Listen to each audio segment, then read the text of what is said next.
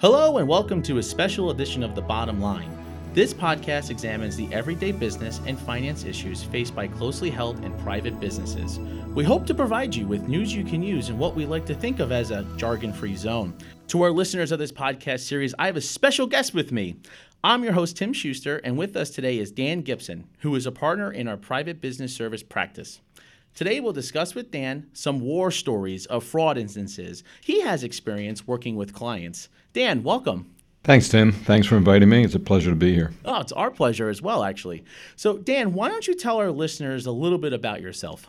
Well, I have about 36 years of public accounting experience. Half of that, in the beginning of my career, I spent auditing financial statements. And the last half of that, I switched over to tax, and I became a tax professional. I have my own client base that I work with, and I also support a number of partners in our group that both you and I serve in, the Private Business Services Group. Oh, that's fantastic. So now, Dan, let's get to the meat and potatoes of today's podcast, your experience of instances of fraud. And before recording this podcast, just so our listeners know, Dan and I have had some lengthy discussions about instances of employees committing fraud within their organizations, thinking of like controllers or CFOs. Would you mind sharing with our listeners some of those stories? Yeah, sure. I have three that I have off the top of my head. One of them was, I call it she does everything.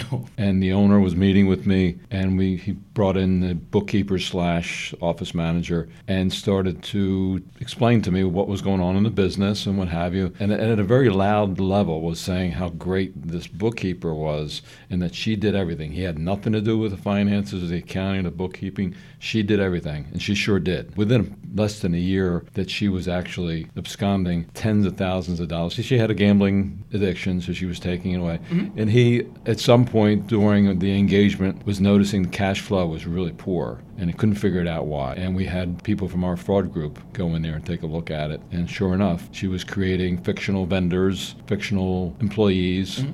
and paying them and putting that money into her bank account. Really kind of something. And the second story, I call it the in-house counsel. Right? We have a client that just by their very nature, they get sued. It's just the nature of the business, and it got to be such that they hired an in-house counsel, a lawyer, rather than to farm it out. And one that ended up happening is that this in-house counsel would go to the accounting department. He would say, well, I've just settled a case. Can you give me the money so I can put it into my escrow account so that I can pay off whoever we're paying off to settle these cases? Well, sure enough, a lot of these times he was putting money in his escrow account, but he was paying himself, and he was putting his money in his bank accounts, and he thought he was being pretty sharp. He created a bunch of accounts around town, the local town, a bunch of different bank accounts, and he was putting in, you have this restriction where if you put in more than $10,000, it needs to be reported to the government. Well, he was putting in, $9,900, let's say, to various bank accounts. Well,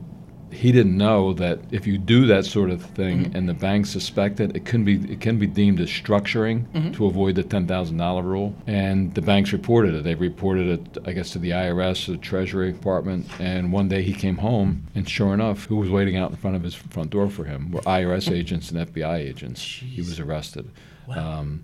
And the last story was, I call it the cash swindler. It was a controller of a professional services company. Not that they got paid it often, but there were occasions where they actually got paid cash for work that they were doing. So what he was doing is he was taking this money, he'd just put the cash in his pocket, and through various accounting journal entries, he would book the income to whoever had paid him.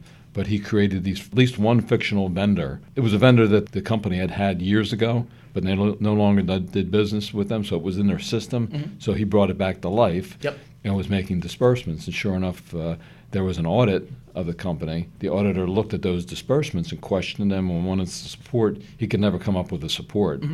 And one day, the owner just confronted him with him, and he melted. He said, I took the money, I put it in my pocket, and Wow, that's crazy. So Dan, do you have any parting words for our audience, items that business owners should be really looking for?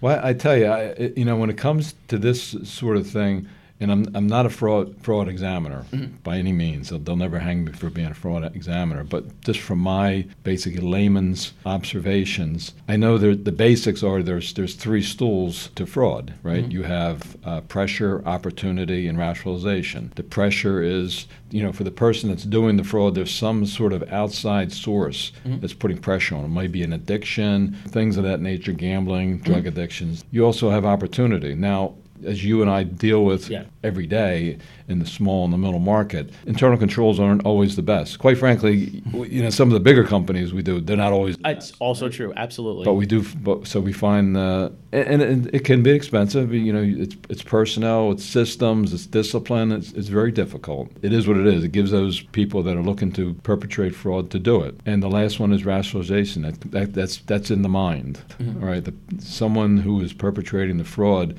has to rationalize why doing something that's criminal is okay, right? They've got to justify it in their minds, and a lot of people will say, the biggest thing is I'm underpaid. I deserve this. I should get it. Nobody's going to know. Nobody's going to notice. You've got to be able to overcome that stuff. Now, look, if you're looking at the three legs of the stool, pressure. I mean, you really have to find out. And it's difficult. I mean, you're not going to know your employees that well to know what the different pressures are in their lives. So that's a difficult thing to do. Yep. Opportunity, again, it's expensive. You got to hire new people. You got to put systems in place, the discipline. It's a very difficult thing to do. Rationalization, now that in my mind, there's some things that you can do with that to turn rationalization on its head.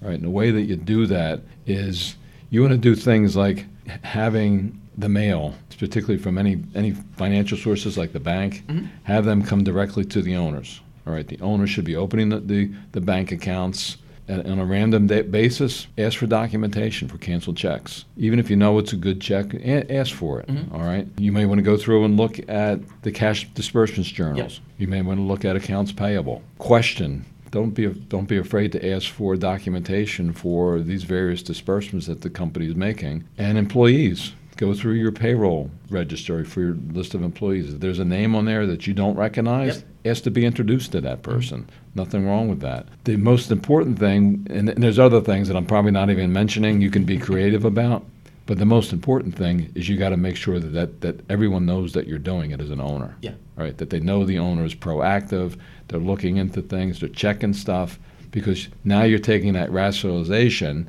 again, spinning it on its head, so someone's saying, oops, the boss is looking. Yep. I better watch. I can't get away with this. I thought I could, now I can't because this guy's looking at this or this guy's looking at that. So you give them a reason, basically, so that they can rationalize that, no, it's not a good idea. Yeah, exactly. To perform this fraud. They know they're being watched. They can't do it, right? Absolutely. Very difficult, very difficult.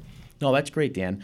And seriously, thank you so much for giving us this useful information today. And before we close our podcast, I like to provide one of my famous New Jersey facts. Not that this is a particularly good one, but why not? I figured this was interesting. Kind of an interesting subject matter going down this line. But in case people are unaware, New Jersey is the car theft capital of the world, with more cars being stolen in Newark than any other city. Folks, when traveling to Newark, make sure you take mass transit. And thank you for listening to The Bottom Line as part of the EisnerAmper podcast series.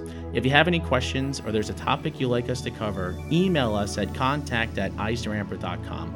Visit eisneramper.com for more information on this and a host of other topics. And join us for our next EisnerAmper podcast when we get down to business.